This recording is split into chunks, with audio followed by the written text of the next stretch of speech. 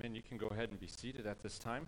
I want to say good morning to everybody. Thanks so much for coming to worship with us here this morning. Last week, we began a new message series on church membership. And last week, as we started that series, we answered the question, what is membership? Today, we're going to begin answering the question, what do we as members of the Fresno Church believe? And we're going to take several weeks just to work at or look through our statement of faith.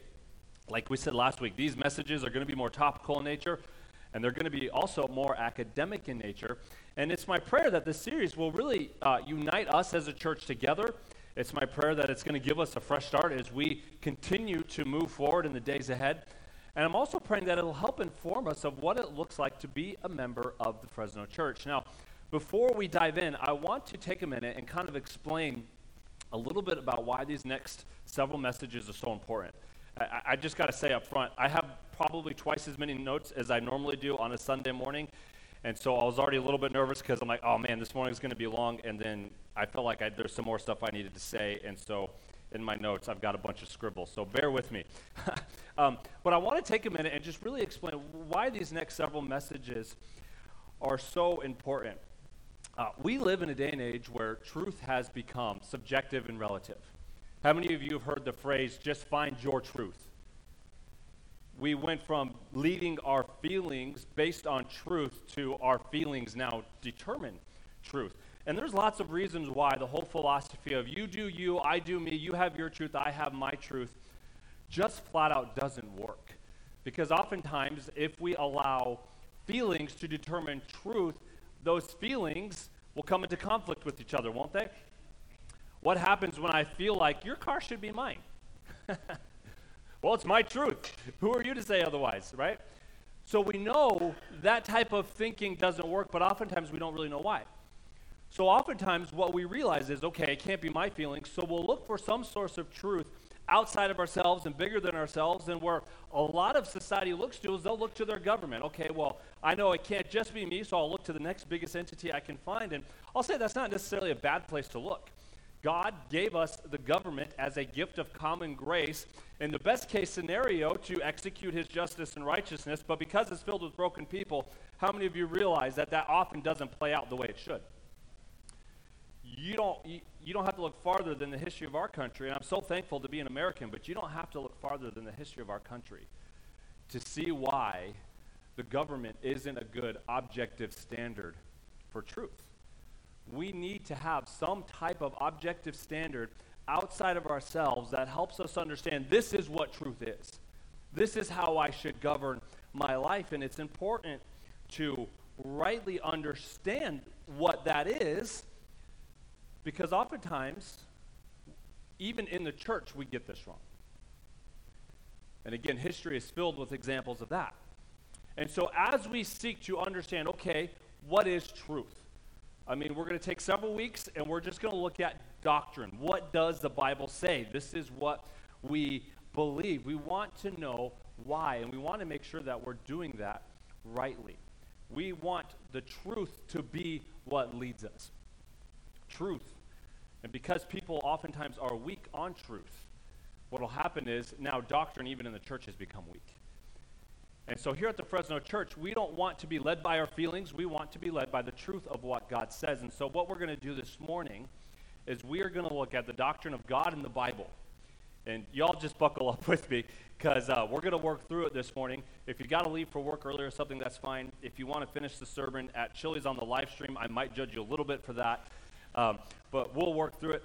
But today we're going to look at those two doctrines, and like I said, this series is going to be more topical, but as I was considering what we've been doing the last several months is reading an entire chapter of Scripture to start the message off, and I wanted to continue doing that.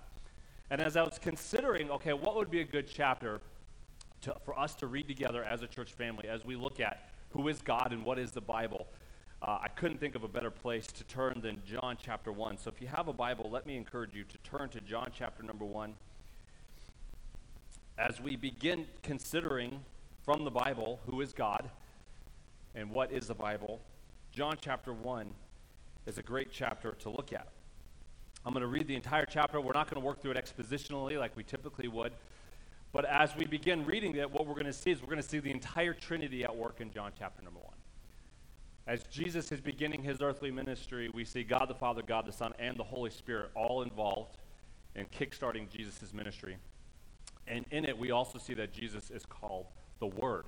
The Word became flesh and dwells among us. So I believe it's an appropriate one to read as we begin studying who God is and why we believe the Scriptures. So if you have a Bible, turn there. I'm going to read all of John chapter number 1, then we will pray and jump into our study this morning. John chapter 1, beginning of verse number 1, the Bible says, "In the beginning was the Word, and the Word was with God, and the Word was God. He was with God in the beginning. All things were created through him, and apart from him, not one thing was created that has been created." Verse 4 says, "In him was life, and that life was the light of men. That light shines in the darkness, and yet the darkness did not overcome it. There was a man sent from God whose name was John. He came as a witness to testify about the light, so that all might believe through him. He was not the light," speaking of John the Baptist, "but he came to testify about the light. The true light that gives light to everyone was coming into the world. He was in the world, and the world was created through him, and yet the world did not recognize him. He came to his own, and his own people did not receive him. But to all who did receive him, he gave them the right to be children of God, to those who believe in his name, who were born not of natural descent, or of the will of flesh, or of the will of man, but of God." Verse 14, "The Word became flesh and dwelt among us. We observed his glory, the glory as the one and only Son from the Father, full of grace and truth." John testified concerning him and exclaimed, "This was the one whom I said, the one coming after me ranks ahead of me because he existed before me. Indeed, we all have received grace upon grace from his fullness. For the law was given through Moses, grace and truth come through Jesus Christ. No one has ever seen God, the one and only Son, who is himself God and is at the Father's side. He has revealed him." This was John's testimony when the Jews from Jerusalem sent priests and Levites to ask him, "Who are you?" He didn't deny it, but confessed, "I am not the Messiah." "What then?" they asked. "Are you Elijah?" "I am not," he said. "Are you the prophet?" "No," he answered. "Who are you then?" they asked.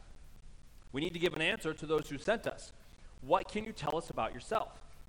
He said, "I am a voice of one crying out in the wilderness, make straight the way of the Lord, just as Isaiah the prophet said." Now they had been sent from the Pharisees, so they asked him, "Why then do you baptize if you aren't the Messiah or Elijah or the prophet?" "I baptize with water," John answered them. "Someone stands among you, but you don't know him. He is the one coming after me, whose sandal strap I am not worthy to untie." All of this happened in Bethany across the Jordan where John was baptizing. The next day, John saw Jesus coming towards him and said, "Here is the Lamb of God, who takes away the sin of the world. This is the one I told you about. After me comes a man who ranks ahead of me because he existed before me. I didn't know him, but I came baptizing with water so that he might be revealed to Israel." And John testified, "I saw the Spirit descending from heaven like a dove and rested on him. I didn't know him, but he who sent me to baptize with water told me, 'The one you see the Spirit descending and resting on, he is the one who baptizes with the Holy Spirit. I have seen and testified that this is the Son of God.'" The next day, John was standing with two of his disciples, and when he saw Jesus passing by, he said, "Look, the Lamb of God." The two disciples heard him say this and followed Jesus. When Jesus turned and noticed them following him, he asked, "What are you looking for?" They said to him, "Rabbi," which means teacher, "where are you staying?" "Come, and you'll see," he replied. So they went and saw where he was staying, and they stayed with him that day. It was about 4 p.m. Andrew, Simon Peter's brother, was one of the two who heard John and followed him.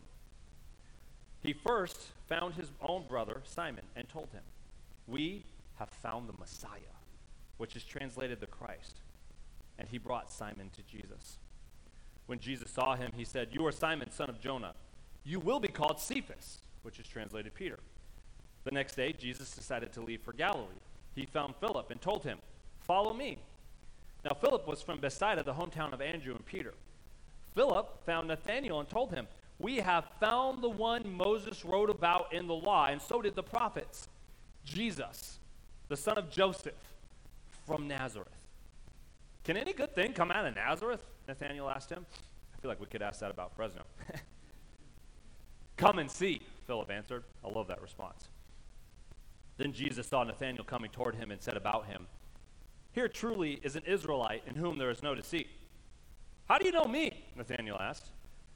"Before Philip called you, when you were under the fig tree, I saw you," Jesus answered. "Rabbi," Nathanael replied, "you are the Son of God. You are the King of Israel." Jesus responded to him, "Do you believe because I told you I saw you under the fig tree? You will see greater things than this." Then he said, "Truly I tell you, you will see heaven opened and the angels of God ascending and descending on the Son of Man." Let's pray, and then we will begin our study this morning. Father, I pray that your Holy Spirit would anoint the preaching of your word this morning.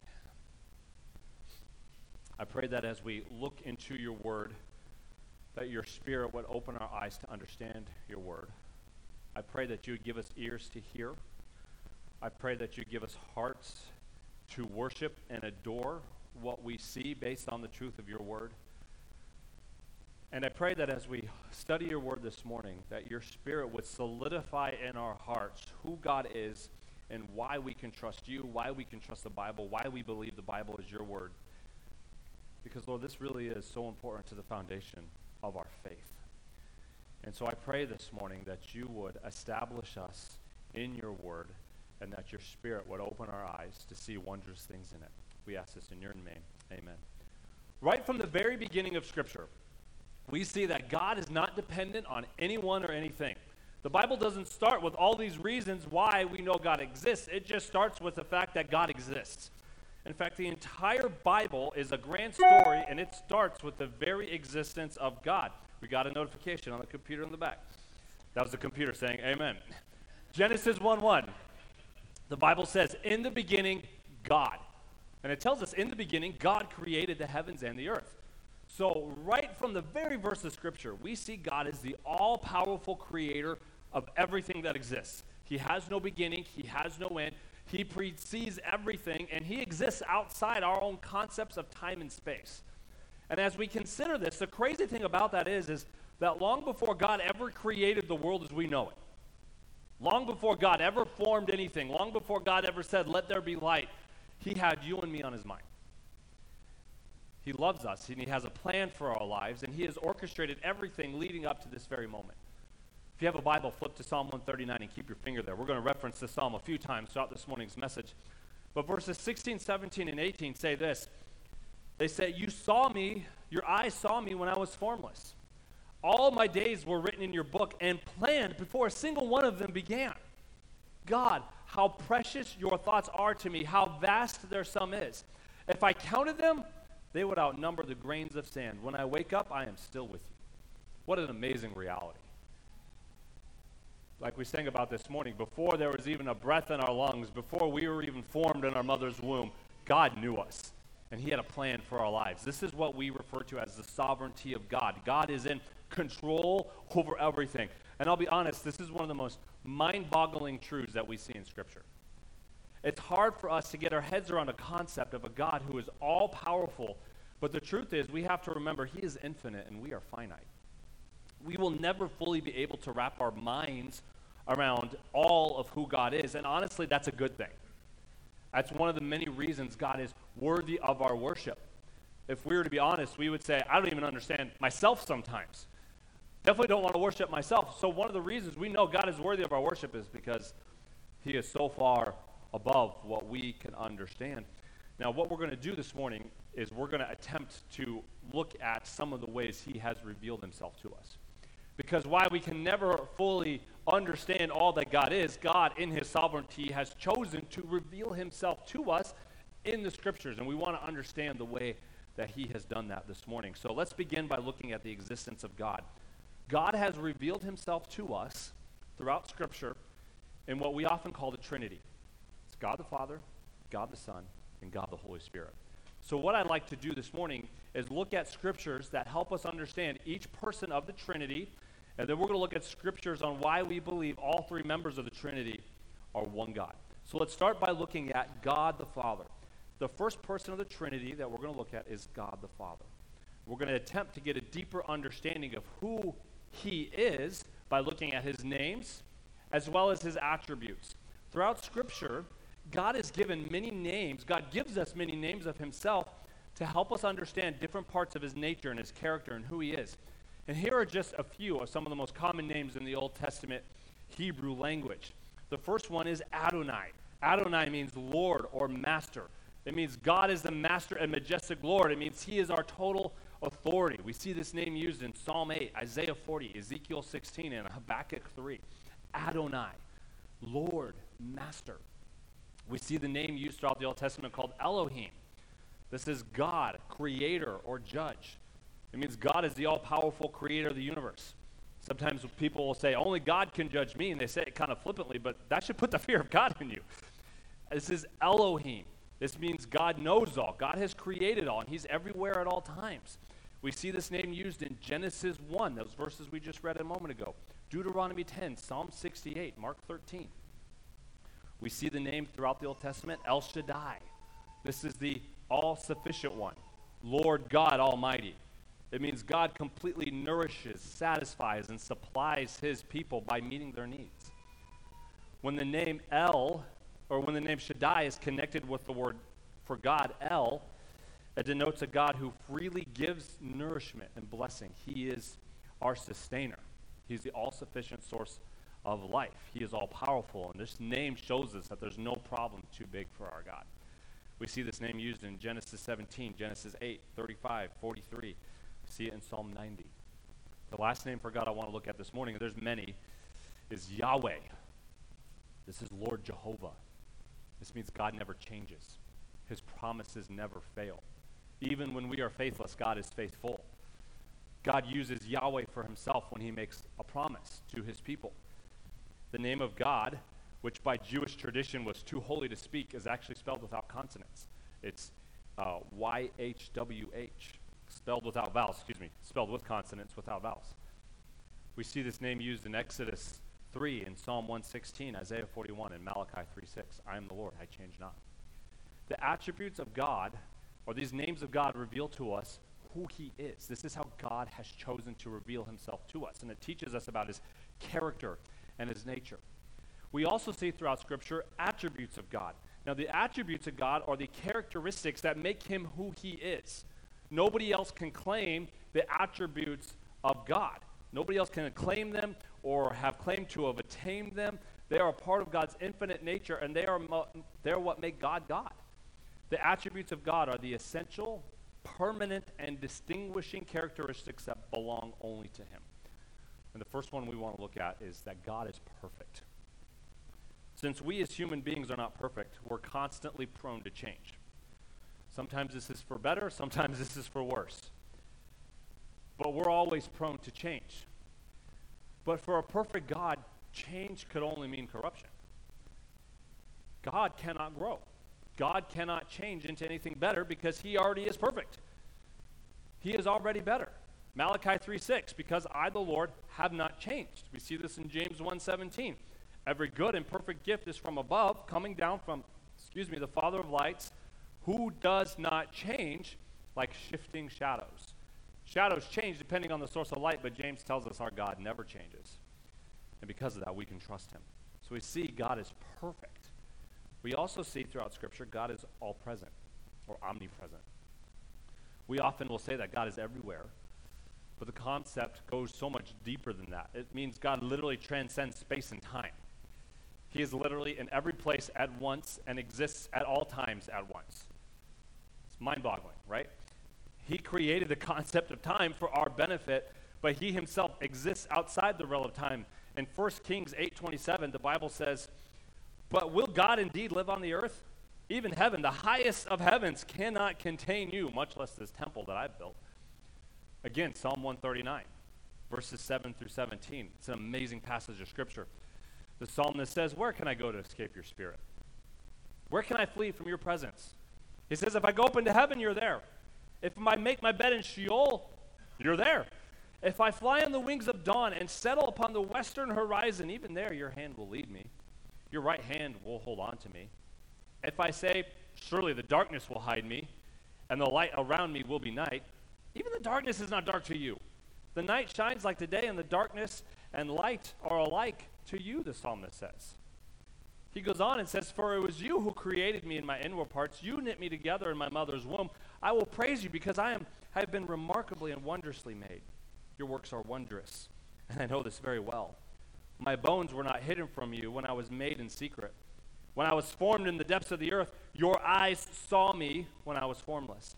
All my days were written in your book and planned before a single one of them began. God, how precious your thoughts are to me, how vast their sum is. So as we can see the psalmist praising God, we can see he exists everywhere and at all times. God knows exactly how everything is going to turn out because he is present at all points in time. And as we're going to see, God is all-knowing. God is all-knowing or omniscient. God knows everything. I mean, let that sink in for a moment. I mean, sometimes we get so freaked out because what's going to happen? I don't know how things are going to turn out, but we can just take a moment and rest and pause and breathe because we know our Heavenly Father knows all. Psalm 147 gives us a pretty powerful example to help us understand the scope of how great this attribute of God's is. Psalm 147, verse 4 and 5, the Bible says, he counts the numbers of the stars. He gives names to all of them. Our Lord is great and vast in power. His understanding is infinite. There's no ends to what he knows. And the writer of the psalm is saying he literally has a name for every star. So not only does he know exactly how many stars there are, he has a name for all of them. None of us can even think of that many words, much less a name. Scientists estimate that there are over 400 billion stars in the Milky Way galaxy alone. So just our little corner of the universe called the Milky Way galaxy, there's over 400 billion stars. Astronomers have estimated that there are about 170 billion galaxies in the observable universe. So 170 billion other galaxies like the Milky Way one that we spin around in outer space. So based on this, astronomers have estimated that there are well over 1 septillion stars in the universe. That's a 1 with 24 zeros behind it. And not only did God create them, but he's got a name for each and every one. And not only does God have a name for each and every star, but he knows you. He knows every little detail about us, right down to the number of hairs on your head. He knows the good and the bad of our lives, and yet the Bible tells us he still loves us unconditionally. Matthew 10, 29 and 30. Aren't 2 sparrows sold for a penny? Yet not one of them falls to the ground without your Father's consent. But even the hairs of your head have all been counted, so don't be afraid. You are worth more than many sparrows. Again, Psalm 139, first 4 verses of the psalm. Lord, you have searched me and known me. You know when I sit down. You know when I stand up. You understand my thoughts from far away. You observe my travels and my rest. You're aware of all my ways. Before a word is on my tongue, you know all about it, Lord. Our God is all-knowing. How amazing. How amazing. We also see that our God is all-powerful. To have created everything in the universe out of nothing with just a word, one would have to be all-powerful, and God is. Knowing that God is all-powerful and in control shows us that we can rest in him regardless of how difficult our circumstances may be. Jeremiah 32:17. O Lord God, you yourself made the heavens and the earth by your great power and your outstretched arm. Nothing is too difficult for you. God is all-powerful. We also see throughout Scripture that God is loving. It's not just that God knows all and is all-powerful, but he lovingly directs the lives of his children. God is with us to comfort us even when life is uncomfortable. It's not that God is just all-powerful, but he uses that power for our ultimate good and his ultimate glory, and so we can trust in his sovereignty. 1 John 4:7 and 8. The Bible tells us, dear friends, let us love one another, because love is from God. And everyone who loves has been born of God and knows God. The one who does not love does not know God, because God is love. In these verses, the Apostle John is expressing that love is the very essence of who God is. It belongs to God's nature. It's woven into who he is. It's like saying the sun gives light because it's light. God loves because God is love. And Scripture tells us the greatest manifestation of his love was the fact that he sent his son Jesus to be sacrificed for our sins. 1 John 4, the next few verses from the ones we just read, says, God's love was revealed among us in this way. God sent his one and only Son into the world so that we might live through him. Love consists in this, not that we love God, but that he loved us and sent his Son to be the atoning sacrifice for our sins. I love how the Apostles' Creed sums it up. It says, God the Father, almighty creator of heaven and earth. I love Paul's expression of worship at the end of Romans chapter number 11, verses 33 through 36. He says, oh, the depths of the riches, both of the wisdom and knowledge of God. How unsearchable his judgments and untraceable his ways. For who has known the mind of the Lord? Or who has been his counselor? Who has ever given to God that he should be repaid? For from him and through him and to him are all things. To him be glory forever and ever. Amen. What an amazing doxology of worship as we consider God the Father. But let's consider the second part of the Trinity, and that's the Son of God, which we see throughout Scripture is Jesus. So we looked at God the Father. Now let's look at God the Son. Jesus is just as much God as God the Father. This belief is foundational to the Christian faith. One writer, his name is Wayne Grudem, wrote a great book on systematic theology. He says, we could summarize the biblical teaching about the person of Christ as follows. Jesus Christ was fully God and fully man in one person and will be so forever. We looked at that when we studied Philippians chapter number 2. By the way, if you're looking for a good book on systematic theology, Wayne Grudem's book is one of many good ones. I can send you a link later if you want. But in the New Testament, we see Jesus possessing all the same attributes as God. These things that are unique to God, that make God God, that we say only God can have those, we see they all belong to Jesus as well. In Matthew 28:20, we see Jesus is all present. He said, I am with you always to the end of the age. In John 16:30, we see that Jesus is all-knowing. The Bible says in John 16:30, now we know, this is one of the disciples talking to Jesus, now we know that you know everything. And you don't need anyone to question you. By this we believe you came from God. So the disciples are saying, we recognize you're the Messiah because you know everything. In John 21:17, Jesus is talking to Peter after Jesus has resurrected. Jesus asked him a third time, Simon, son of John, do you love me? Peter was grieved that he asked him the third time, do you love me? He said, Lord, you know everything. You know that I love you. So we see Jesus is all-knowing. We also see that Jesus is all-powerful. Jesus demonstrated that he was all-powerful through the many miracles that he performed during his earthly ministry. Jesus calmed the storm at sea in Matthew chapter number 8. He multiplied loaves and fish and to feed thousands in Matthew 14. He turned water into wine in John chapter number 2. The Bible says in John 20, verse 30 and 31, Jesus performed many other signs in the presence of his disciples that are not written in the book, but these are written so that you may believe that Jesus is the Messiah, the Son of God, and that believing you may have life in his name. The miracles that we see Jesus performing prove that he was truly God. Right in the Great Commission, Matthew 28, Jesus said, all authority or power has been given to me in heaven and on earth. Jesus is all powerful. We also see that he's eternal. Just like God has existed for all time, before time began, so did Jesus. John 8:58, Jesus said to them, truly I tell you, before Abraham was, I am. Now he used I am on purpose because I was saying that was how God the Father revealed himself. And he was saying, look, before even Abraham existed, who was born thousands of years before Jesus, Jesus was saying, I am. He's eternal. John 1:1, the chapter we just read a moment ago. In the beginning was the Word, and the Word was with God, and the Word was God. He said in John 10:30, I and my Father are one. So we see that Jesus is eternal.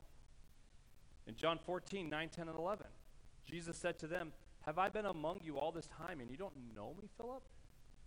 The one who has seen me has seen the Father. How can you say, show us the Father? Don't you believe that I am in the Father and the Father is in me? The words I speak to you, I do not speak on my own. The Father who lives in me does this work. Believe that I am in the Father and the Father is in me. Otherwise, believe because of the works themselves. There are many other pieces of evidence that validate who Jesus is claiming to be.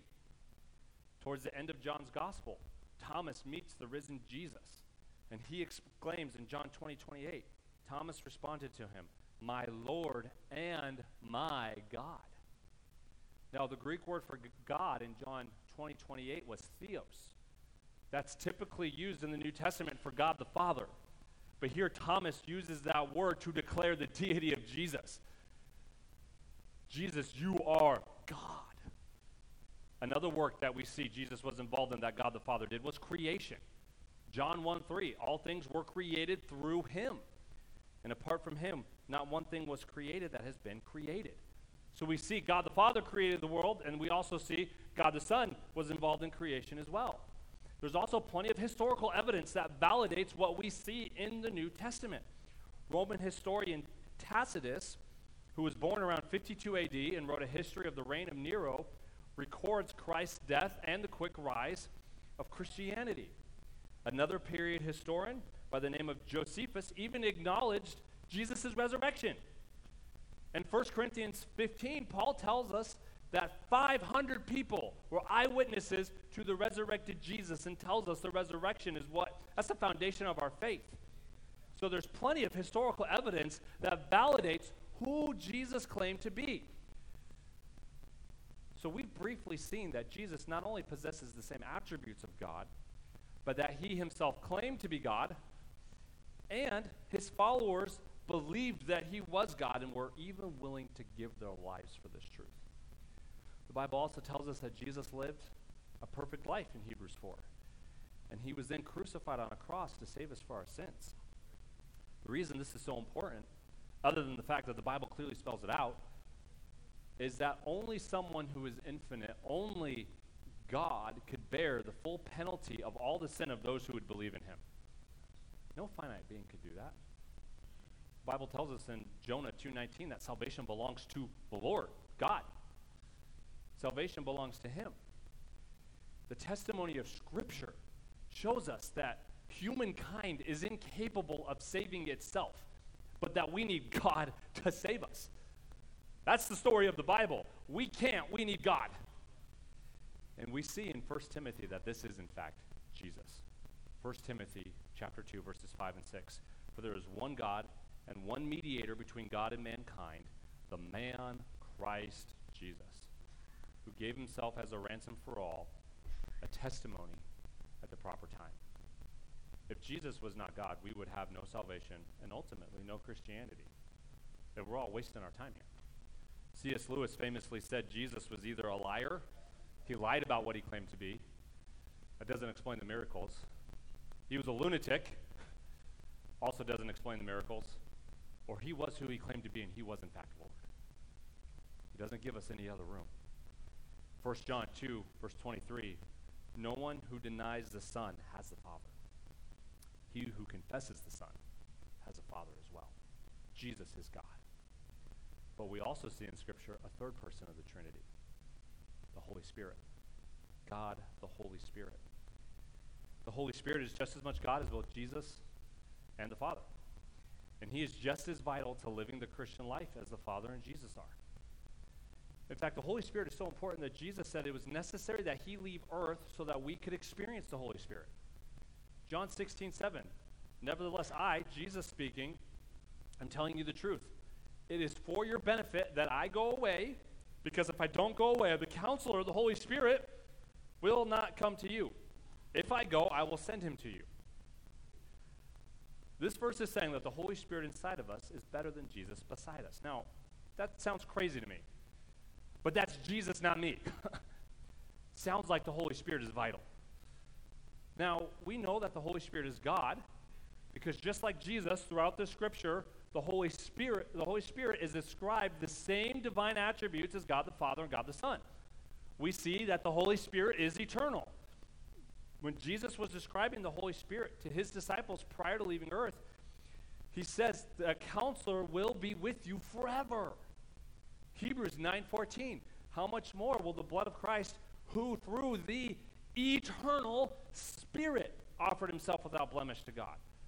So just like God the Father is eternal, has existed outside of time, just like God the Son is eternal, has existed outside of time, Holy Spirit is right there too, because he is God.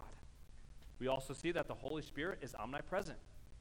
Earlier we looked at Psalm 139 to see the omnipresence of God the Father. But in Psalm 139, the Holy Spirit is used interchangeably with God. In Psalm 139:1, it's, Lord, you have searched me and known me. And then in verse 7, it's, where can I go to escape your Spirit? Because the Holy Spirit is God, and he is all present. We also see that the Holy Spirit is omniscient. He knows all. 1 Corinthians, Paul shows us that the Holy Spirit is all-knowing, just like the Father and the Son. Paul says he knows the very thoughts of God. 1 Corinthians 2, chapter 2, verse 10 and 11.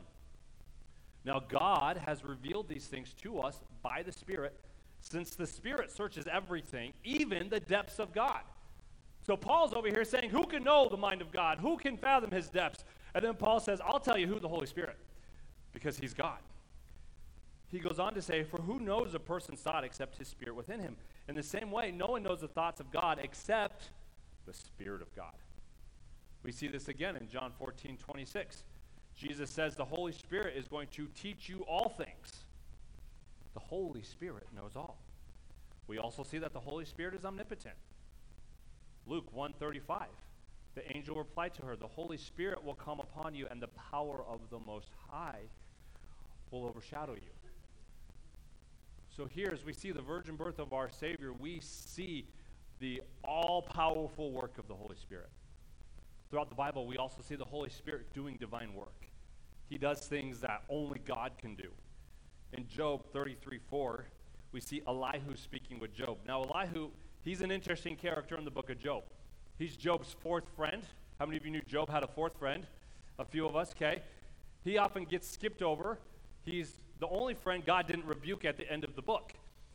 And the only one God didn't confront. And he said in Job 33:4, the Spirit of God has made me. So we see the Holy Spirit making a man, creating. We see the Holy Spirit giving life. That's divine work. The Holy Spirit breathed life into us. The Spirit is also called in this verse the Spirit of God. The Spirit of God. In Genesis 1:2, we see the Holy Spirit involved in creation. In the beginning, God created the heavens and the earth.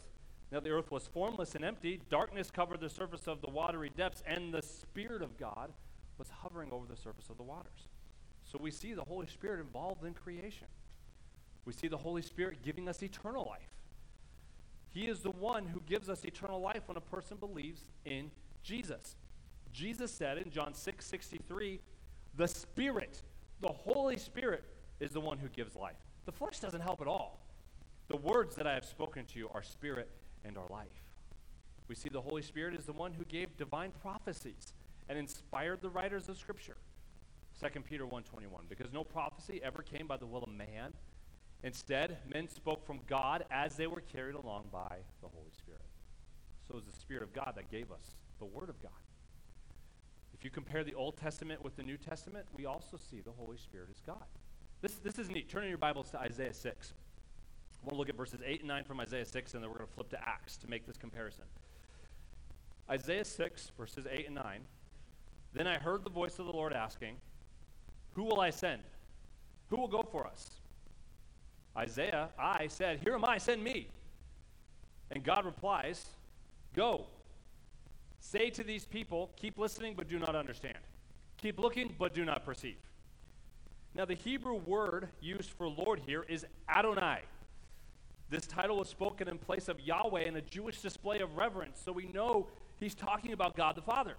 We know it's God the Father speaking here in Isaiah 6. But then if you flip over to Acts 28,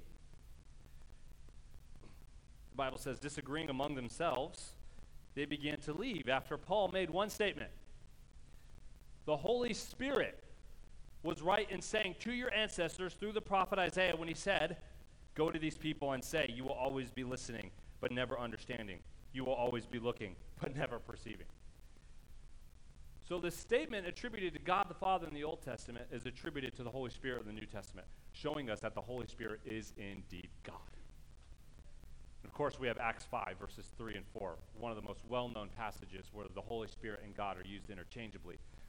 This is when when Peter confronts the sin of Ananias. In Acts 5:3, Peter asks, why have you lied to the Holy Spirit?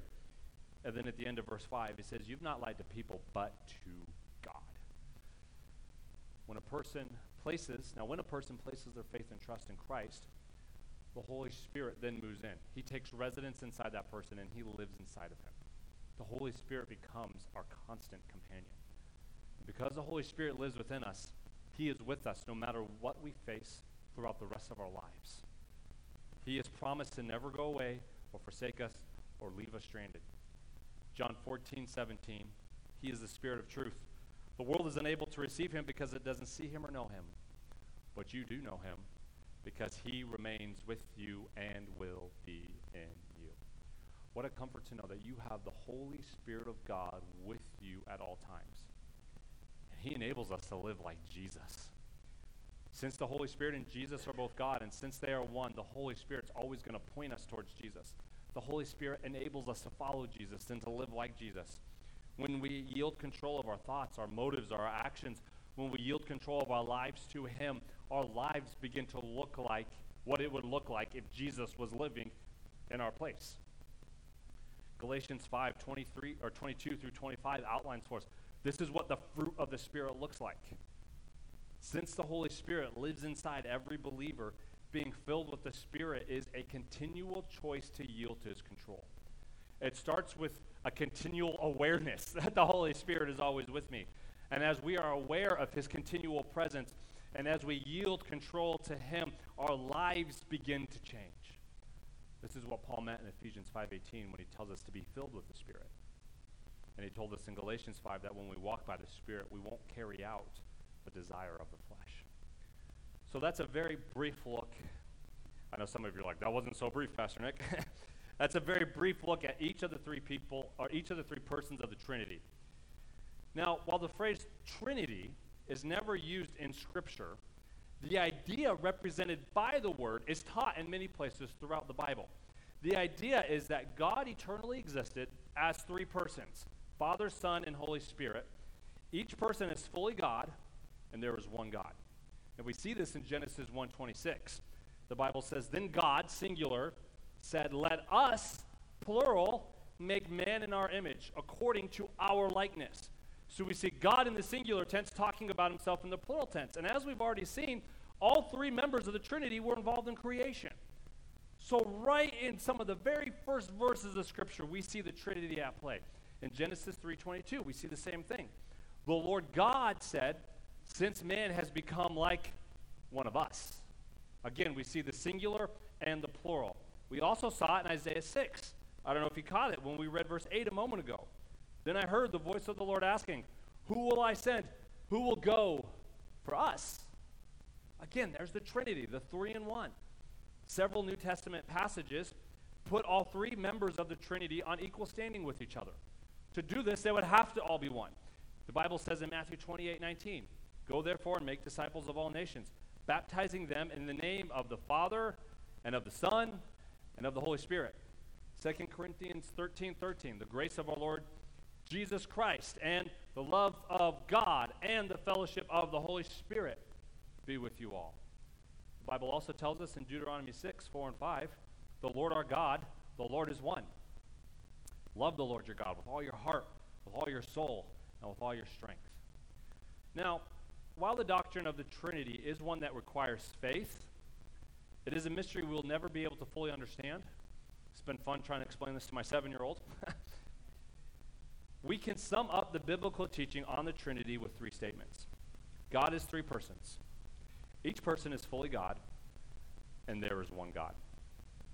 Now, ultimately, while we should do our best to understand God as much as we can because he has revealed himself to us, the truth is we'll never fully be able to comprehend all that he is because he is infinite and we are finite. He is far beyond what we are capable of understanding, especially when we try to comprehend the Trinity. I mean, you think about it long enough, your head's going to spin. To some degree, God is a divine mystery, and it takes authentic faith to fully experience him. And just like we saw in Deuteronomy 6:5, the proper response from us is total surrender, total love, to love him with all of our heart, all of our soul, all of our strength, to just wholeheartedly give himself to us. He is worthy of our worship, our allegiance, and our love. So here is the first section of our statement of faith. We're going to put it up on the screens. If you want to save these verses because you can't write them all down, all my sermon notes will be available online where you can listen to the sermon later this afternoon. But here's the first section of our statement of faith. We believe that there is one God who has eternally existed in three persons: God the Father, God the Son, Jesus, and God the Holy Spirit. He is omnipotent, omnipresent, omniscient. He is the creator and sustainer of all things and is perfect in holiness, love, and righteousness. He is in control over all and is worthy of our worship, allegiance, and love. And the primary way God has revealed himself to us is going to lead us into the second part of our statement of faith, and that is the Bible. How has God chosen to reveal himself to us? What's the primary way God has said, here I am? Like we saw in John 1, the Word. The technical term for this is revelation. God communicating truth to mankind that was previously unknown or unknowable. The Bible, God's Word, is how God speaks to us. We saw it was the Holy Spirit that inspired the words. The Bible says in Ephesians that the Word of God is the sword of the Spirit. This is how God speaks to us. Sometimes people say, man, I wish God would speak to me. I'm like, go read your Bible. And they're like, I wish God would speak to me out loud. I'm like, read your Bible out loud. I mean, I don't know what else to tell you. The Bible is how God communicates to us, but just like any relationship, communication is key, isn't it? If you want to get to know God, allow God to speak to you through his Word. Now, the Bible was written by numerous authors over thousands of years. The Bible is broken up into sections called the Old Testament and the New Testament. In it, we learn biblical history, detailed prophecy that Christ fulfilled, the wisdom of God. We learn what it means to be a follower of Jesus Christ. Now, even though the Bible is made up of 66 books, it has one message. These books are not arranged in chronological order.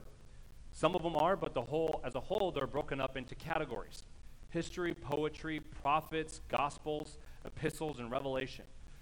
The book of Revelation is a fun one because it's a bunch of categories all in one. The Bible is so much more than a history lesson or an instruction manual. The Bible is what the Holy Spirit of God uses to make us like Jesus. It's what he tells us to fill and renew our minds with. Hebrews 4:12 says, "For the word of God is living and effective and sharper than any double-edged sword, penetrating as far as the separation of soul and spirit and joints and marrow, and it's able to judge the thoughts and intentions of the heart." The Bible that we hold in our lap. And it's in the Bible we see the glorious gospel of Jesus Christ. The Bible is God's grand story of redemption. From beginning to end, God proclaims our need for a Savior, and that Savior is his Son, Jesus. But how did we get the Bible? And why can we trust it? Let's look at several reasons why we can have confidence that the Bible truly is the Word of God. Let's answer that first question. Where did we get the Bible? That's a question people have debated for centuries. Did God send it down on a fluffy cloud in leather binding? No. Did a bunch of religious people get together and just hash it all out and write it all out? No. Did God put the human writers in some kind of trance as they mindlessly wrote things down, not knowing what they wrote? No. Each of the 66 books of the Bible has a different human writer. Like we said, it was written over a period of 2,000 years across much of the known world. These men weren't given a crystal ball. They weren't put into a trance. The ultimate source was God, but he uses their personalities and writing styles to transcribe the Scripture. I mean, compare the writings of Paul with the writings of Peter. or John for that matter in 1 John. You can see differences in writing styles, but there's one congruent message. The technical term Christians often use to describe this is inspiration. The word means God breathed. So literally, the Bible came out of the mouth of God. And because of this, because the Bible came to us from God, it is completely authoritative and without error. 2 Peter 1:21 tells us, no prophecy ever came by the will of man. Instead, men spoke from God as they were carried along by the Holy Spirit. The Bible says in 2 Timothy 3:16, all Scripture is inspired by God. Now, when he was saying all Scripture there, he would have been talking about the Old Testament too, which is why, unlike some evangelicals, we're not going to unhitch from the Old Testament because it's inspired by God. So we see that the human writers were not giving their own thoughts or their own ideas. They were conveying what God had communicated to them and through them. Yes, their personalities and their writing styles were a part of it. But these are the very words of God. The Bible is from God, written through humans over the course of many centuries. Now, given the nature of how we receive the Bible, the next question we want to answer is what made it in? Since the Bible is a collection of sacred texts that were written over a long period of time, it's important for us to understand the criteria to decide what text qualified as God's word and what didn't. The decision-making process is known as canonization. The sacred texts that made it through the canonization process are known as the canon of Scripture that we have today. There's a reason things are in here, and there's a reason things aren't in here. There's a reason some things are not considered the canon of Scripture. Now, here are some of the qualifications used to determine what was actually God's word. Let's look at some of the Old Testament criteria. When compiling the Old Testament, there were several questions that scholars would ask about sacred texts to help determine if it was God's word. Those questions included, was the book written, edited, or endorsed by a prophet? One of those questions was, is this book historically accurate? Does this book claim divine authorship? Is there a relation between the human author and God? You know, you don't want somebody who's an unbeliever saying, oh yeah, this is Scripture. You'd be like, dude, you don't even know the Lord. So is there a relationship between the human author and God? Scholars used both history and Scripture themselves to answer these questions and affirm the authenticity of biblical text. So let's look at some of the historical support that answered those questions or met those criteria. The Dead Sea Scrolls, for example, contained information from the entire Old Testament canon, except Esther, historically verifying the books of the Old Testament. Jewish tradition tells us that Ezra, he wrote 2 books of the Old Testament. You'll be familiar with him. He wrote Ezra and Nehemiah. Jewish tradition tells us that Ezra gathered the Old Testament canon. And Jewish scholars have ratified the Old Testament canon that he compiled. They officially ratified it at the Council of Jamnia in 90 A.D. So very early on in the history of the church, we have the Old Testament canon being ratified.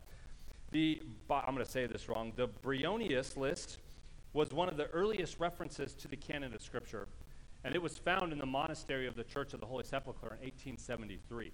So these are some historical evidences that verify the Old Testament is indeed the Word of God. This list that I just mentioned was dated to the 1st or early 2nd century and includes the entire Old Testament, giving more historical support for the Old Testament canon that we use today. Another historical evidence, the ancient secular Jewish historian Josephus, I mentioned him earlier, he included all but the minor prophets. Now, it's important to note that while he didn't include them, he didn't exclude them either. Ancient church leaders have also affirmed the Old Testament canon that we have today. So lots of historical evidence that would support this canon of the Old Testament is why we believe this is actually God's word. Now, let's look at some scriptural support. David said in 2 Samuel 23:2 that God would often speak through him, using David's tongue to speak God's words. Isaiah said the same thing in Isaiah 59:21. Jesus himself would often quote the Old Testament, indicating divine authorship. You say, well, how did we know these guys weren't just making a false claim? Because in the Old Testament, if you claim to have heard from God and were found out to be false, that was the death penalty. So this wasn't something people just willy-nilly went around and claimed. And the fact that Jesus himself would often quote the Old Testament indicates its divine authorship. In fact, Jesus even said in Mark 12:36 that it was the Holy Spirit who would speak through David. So if God himself is saying God himself spoke through David, I think we could trust it. Amen? Jesus also said that the words of Moses were the words of God in Luke 24:44. Paul said in 2 Timothy 3:15 through 17, all scripture is given by God. He was referring to the Old Testament when he said that. Another interesting fact is that about 33% of the New Testament quotes or refers to the Old Testament. That's over 7,967 verses. Some translations will even put quotes in the Old Testament in bold. It's amazing when you start flipping through it just to see how many times in the New Testament they were quoting the Old Testament, verifying this is indeed the Word of God. So that is the criteria for how scholars throughout the ages have said, okay, this is the Word of God for the Old Testament. Now let's look at the New Testament criteria. It also had similar. The criteria included the text had to be written by an apostle or someone very close to an apostle. An apostle was somebody who saw the risen Jesus. So that gave them weight. That gave what they said clout. We see this happening in Mark, Luke, Acts, and Hebrews. The writings of the New Testament had to be consistent with the rest of Scripture. There are some ancient writings that people have tried to slip into the canon that didn't make the process because what they were saying was just so out in left field. Ancient church leaders would often wait to see if a text was used by God. Because in those early days, they're like, man, we want to make sure this is from the Word of God. So they would wait to see, does God actually use this or does this just fizzle out? Laxly, the text had to be received by the church as Scripture. This was because the early church would often be martyred for just having Scripture in their possession. So it's apparent that they did not take lightly whether or not something was in fact God's Word. Now, some historical support for the New Testament canon that we have today. The Council of Laodicea in AD 364 and the Council of Carthage in AD 397 both settled the New Testament canonization process. These were two councils the early church formed that said, okay, this is the Word of God. This is what makes up the New Testament.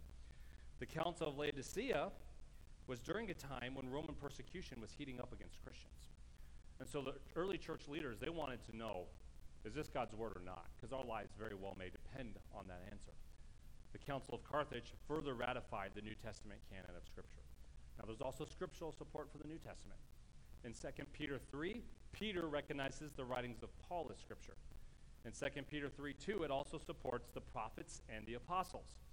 As we said earlier, the New Testament quotes all but 7 books of the Old Testament. So there's a lot of historical and scriptural support for why we believe what is God's Word says is God's Word. But the ultimate answer to these questions was the canonization process was finished when God finished it. What God said is what was in the Bible, and what God didn't say isn't in the Bible. Our belief in God's Word is a faith decision, but I bring all this up because I want us to understand this is not a blind faith, or believing the Bible to be the Word of God is not an unscholarly belief. You're not some religious wacko or nut who believes, well, I believe this is actually the Word of God. There is plenty of historical evidence to support that belief. Now, the next question I want to look at is, why can we trust the Bible? Why can we trust the Bible? Many people throughout Scripture have tried to undermine God's Word. It's what Satan did in the Garden of Eden. This is no new trick. One of Satan's goals is to discredit God's Word. So it's important for us to have answers that will strengthen our faith in the Bible when the Bible's questioned. What I'm going to do is give us several quick pieces of evidence that support the integrity of Scripture. And I'm going to move through these quickly because we're going long here.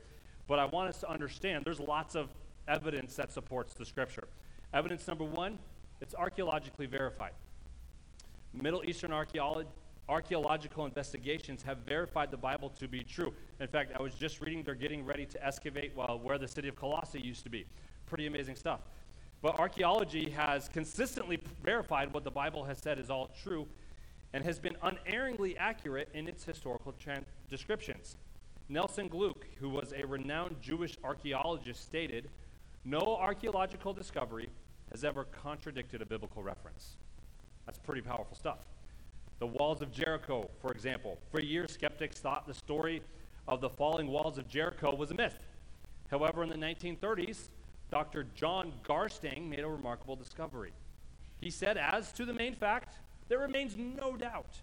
The walls fell outwards so completely that the attackers would be able to climb up and over the ruins of the city. Archaeologists find this remarkable because city walls tend to fall inwards, not outwards. Next, we see that the Bible has been scientifically correct. Now, the Bible is not a book about science, but what it does say about science is true. The Bible says in Leviticus 17:11, the life of a creature is in its blood. But think about for how many centuries, if you had a headache, they're like, oh, let me drill a hole in your head and let some of the bad blood out. That's why our first president, George Washington, died. But as we have advanced in science, we realize, oh, a person needs their blood. That's kind of important. Well, that's just one example of how modern science has learned what the Bible taught way back in Leviticus. We also see that the scripture includes fulfilled prophecy after fulfilled prophecy.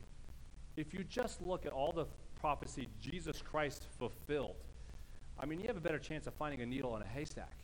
One example would be how 700 years before the birth of Christ, the prophet Micah named the tiny town of Bethlehem as the birthplace of the Messiah in Micah 5:2. The fulfillment of this prophecy is one of the most widely known and celebrated facts in history. So we see plenty of history fulfilled in Scripture. We also can see how the Scripture is indestructible. People have tried to attack it. People have tried to eliminate it for century after century, and yet here we still have it. One ironic example of this, 18th century atheist French philosopher Voltaire predicted that within 100 years, the Bible and Christianity would be swept out of existence.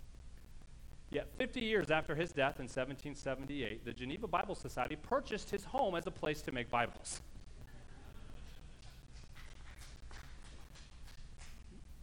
And lastly, it's been experientially verified. Everything that the Bible says will take place in the life of a believer in Jesus has been experienced by millions of people throughout history. And if the experiences of so many people align with what the scriptures have declared to take place in the life of a believer, well, I would say that's just one more piece of evidence that we can believe and we can trust. Thus saith the Lord. And again, though all this evidence is strong proof of the authenticity of the Bible, it's important to understand that evidence alone is not our sole reason for believing. It's faith. Science isn't going to answer every question that you have. Faith is important to our beliefs. It is a step of faith, but it's not some blind, crazy step. You can trust that your faith in God's word is rock solid. Now, lastly, let's look at the point of the Bible. We're almost done. What is the point of the Bible? The Bible was given to us so that we can know God. The Bible is God's self-revelation. Scripture tells us that the way we come to know God is through the Word, Jesus. Jesus himself said this in Luke 24:27. Then beginning with Moses and all the prophets, he, Jesus, interpreted for them things concerning himself in all the Scriptures. Again, that's Old Testament. So here we see Jesus, beginning with Moses and all the prophets, using all of the Scriptures to show them he was the Messiah. We also see in Luke 24, verse 44 and 45. He told them, "These are my words that I spoke to you while I was still with you, that everything written about me in the law of Moses, the prophets, and the Psalms," that was a Jewish way of saying the entire Old Testament, "must be fulfilled." Then he opened their minds to understand the Scriptures. That phrase, all the Scriptures. So based on what we see here, we begin to understand the Bible is just one big story about how God is on a mission to rescue humanity through his Son, Jesus Christ, for the glory of his name. Now, since the primary objective of the Bible is to reveal God to us in deeper ways, we should approach the Scriptures with a heart to get to know God better. God is the hero of the Bible. I cringe whenever I hear somebody say, "Oh, you can be David and go out and defeat your Goliath. You just need to pick up the stone of perseverance and the stone of blah, blah, blah." You're not the hero of the Bible. Sorry. It's not about you. It's for you, but it's not about you. God is the hero of the Bible. We don't read the Bible just to get through it. We read the Bible to get to Jesus. We read the Bible so that we can know God. But I don't know about you, but have you ever opened up the Bible, read it, and walked away and felt like nothing happened? Like, this is supposed to be how I interact with God. Perhaps you had the thought, man, there has to be more to Bible reading than this. The Bible is a window through which we see the glory of Jesus, but if you were to be honest, you would say, I don't know that that was my experience this morning. Maybe you think it'd be awesome if Jesus would just show up and talk to you instead, right? Man, if Jesus would just show up in my house and have coffee with me every morning, then I would really, my time in the Word would be worship. Then it would be great. Then the glory of God would be real to me. But I want to propose to you this morning that spending time in the Bible will actually do the same thing for your heart, for your soul, and for your spiritual life as sitting at the feet of Jesus. Now, granted, not every morning is going to feel like this banner, woohoo! But as you consistently saturate your mind in God's Word, it is the same experience as sitting at the feet of Jesus. Now, how does this happen? The Apostle John said that the Holy Spirit would come, enable him and the other eyewitnesses of Scripture to put what they saw into words. We see this in John 14:26 and John 16:13.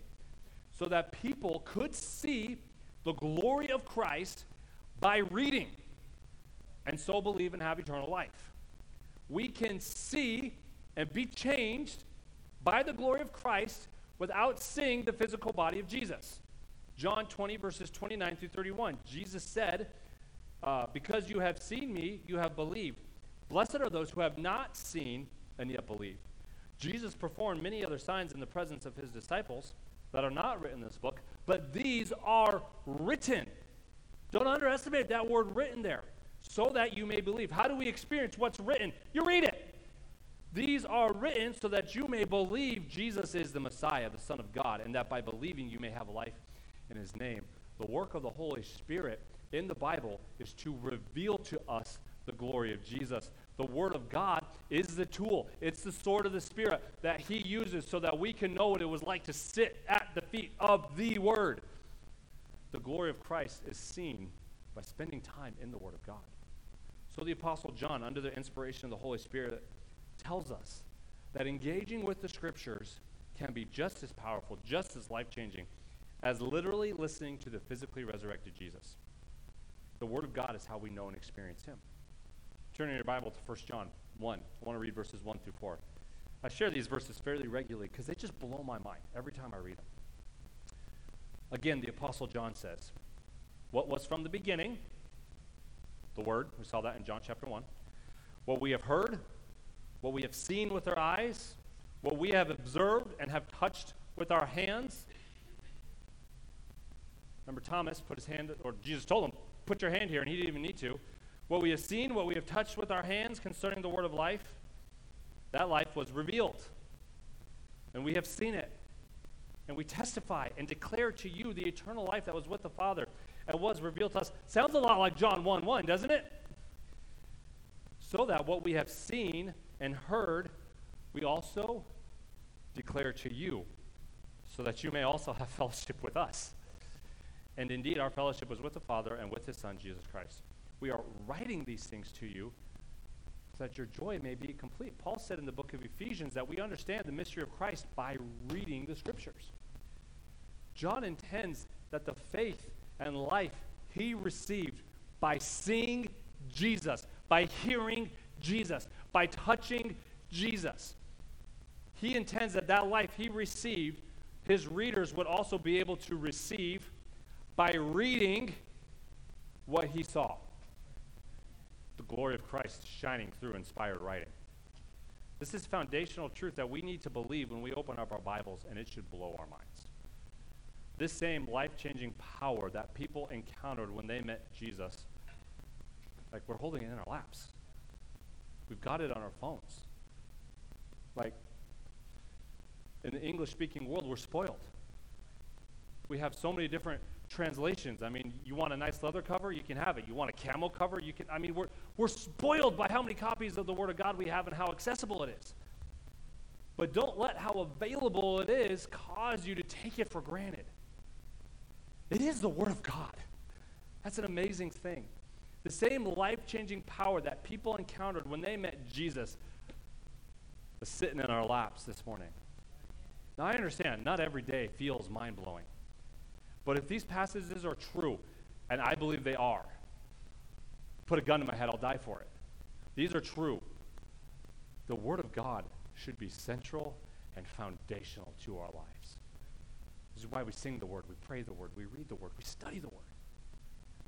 When we have to make decisions, we consult the wisdom of God that we see in the world, in the Word. We get around together, we talk about what God is teaching us in the Word. The Word of God is central to our life. 1 Thessalonians says it's what creates faith. Hebrews 4:12 tells us it does the work of God. 2 Timothy says it convicts our heart. 1 Peter tells us it's what saves us. God's Word is his supernatural power for accomplishing his supernatural work. But the reason we don't often experience it that way is because we don't approach our Bibles that way. We also discount the ordinary means of reading. God intends for us to experience the glory of Christ by reading the Word of God, by studying the Word of God, filling your life with it, renewing your mind in it. Through the most ordinary activity, we can experience the most wonderful reality. Writer David Mathis said, one of the biggest scams Satan has running is the lie that reading the Bible is a chore. Oh, I got to read my Bible today. I don't want to blow my streak on YouVersion. It's not a chore. It's life. The Apostle John is telling us that those who read his writings get the same experience. What a mind-blowing reality. So here's our statement of faith regarding the Bible. We believe that the entire Bible, both Old and New Testament, was written by men as they were divinely inspired by God and is therefore without error. It is God's primary way of revealing himself, his wisdom, and the way of salvation. Because the Bible is God's word, it is the final authority for what we believe and how we are to live our lives. End of speech. Congratulations, you made it. I know that was a lot of content. Like I said earlier, online, I'm going to put an entire transcript of what I got up here. It's going to be available. So if you want to go back and relook at some of these references or save them, they're all available to do that. But thank you for hanging in there with me. Thank you for letting me preach for over an hour now. I don't even want to know how long. But thank you for listening so well. I appreciate it.